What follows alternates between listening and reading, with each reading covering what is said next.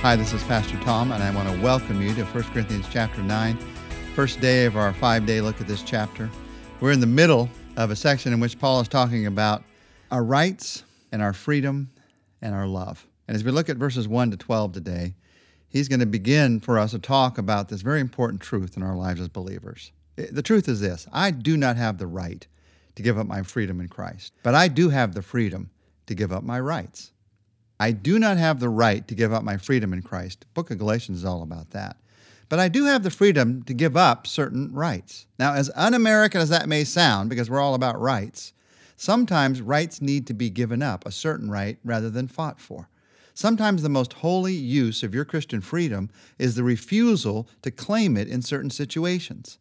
Now, when and how and why, and maybe even are you sure, are some of the questions we have about that. Well, 1 Corinthians 9 brings into focus those times when rights can be wrong. Paul begins this whole discussion. He's going to focus in this chapter on his giving up his rights and why he would do it and what situations he would do it in and not do it in.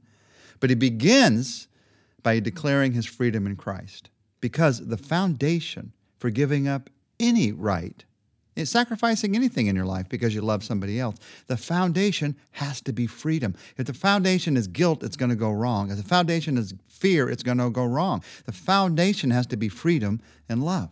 And so Paul begins by saying in verses 1 and 2, am I not free? Am I not an apostle? Have I not seen Jesus our Lord? Are you not the result of my work in the Lord?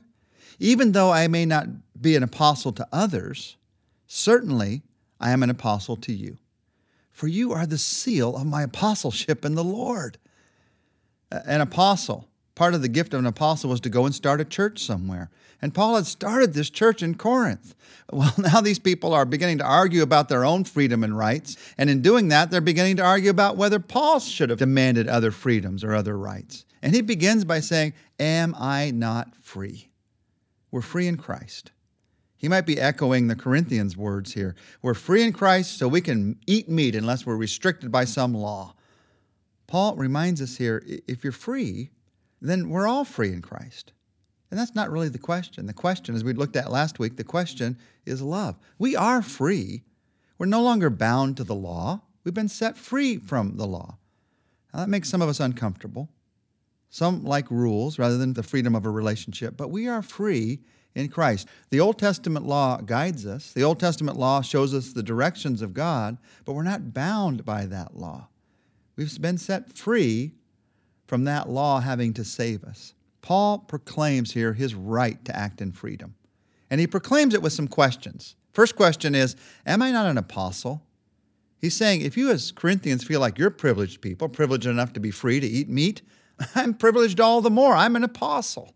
He'd seen Jesus.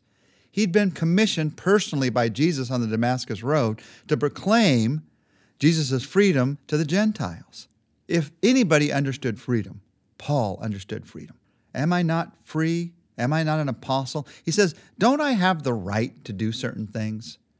Listen to what he talks about. Very, very clear and personal here. Beginning in verse 3, Paul says, this is my defense to those who sit in judgment on me. Don't we have the right to food and drink? Don't we have the right to take a believing wife along with us, as do the other apostles and the Lord's brothers and Cephas? Or is it only I and Barnabas who must work for a living? Who serves as a soldier at his own expense? Who plants a vineyard and does not eat of its grapes? Who tends a flock and does not drink of the milk? Do I say this merely from a human point of view?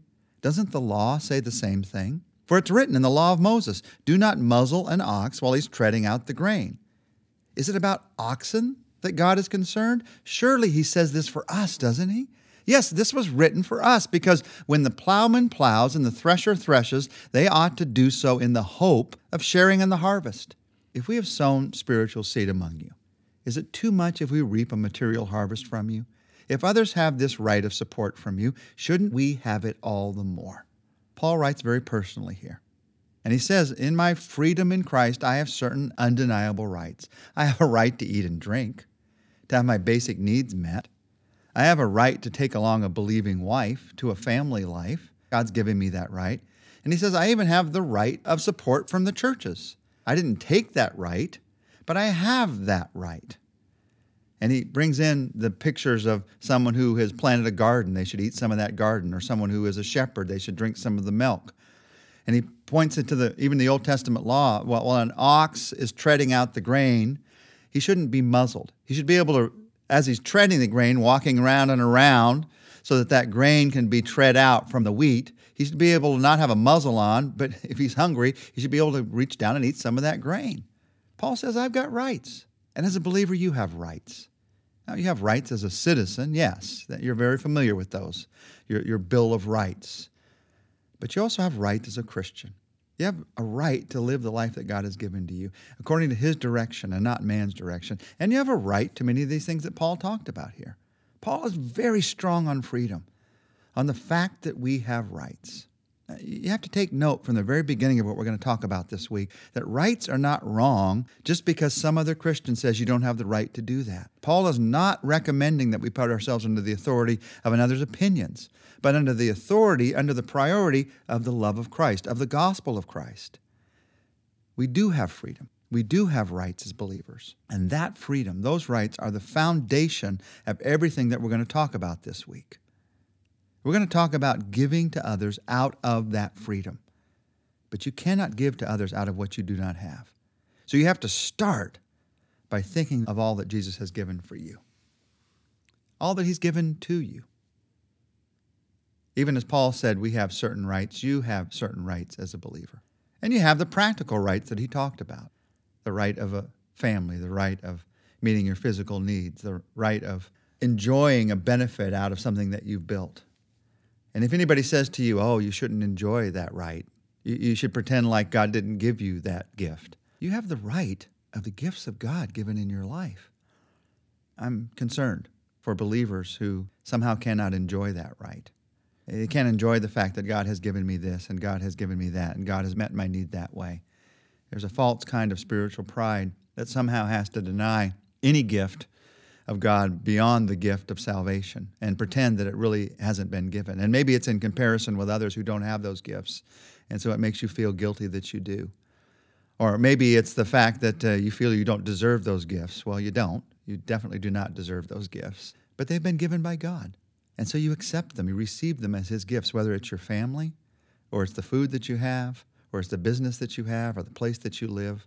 God has given you those gifts. And Paul saw in those gifts the right to enjoy what God has given. He saw that as a foundation of everything. That's the foundation for doing in a healthy way what we're going to talk about the rest of this week. Until you have that foundation, until you know that you've been given those rights, you can't give them away. You can't give away what you don't know you've been given. So today as we pray, I want to pray for a new freedom to enjoy what God has given. Jesus, thank you. Thank you for all that you've given. Every good and perfect gift is from the Father in heaven. Thank you for what you've given to us. And thank you that we can enjoy those gifts. You've given all things to enjoy. Lord, if somehow out of guilt or out of fear or out of a sense of compassion for others even, that they don't have some of these things, we've been not enjoying what you've given, I pray you'd give us the freedom in Christ, a new freedom in Christ, beginning this very day to enjoy the gifts that you've given. Sometimes by giving them away, sometimes by enjoying them and using them for your sake. But in any case, to enjoy the fact you've put us in this world, to enjoy the fact you've saved us by the love of Christ, to enjoy the fact you've given us a family, to enjoy the fact and the way that you meet our physical needs, to enjoy where you've placed us in our work. Lord, thank you. And I pray for the freedom to enjoy today, the freedom to recognize that out of your love for us, these gifts have been given. Help us today to begin with that freedom. We ask this in your name. Amen. Tomorrow, we're going to dig into this. Paul's going to talk about when rights are wrong.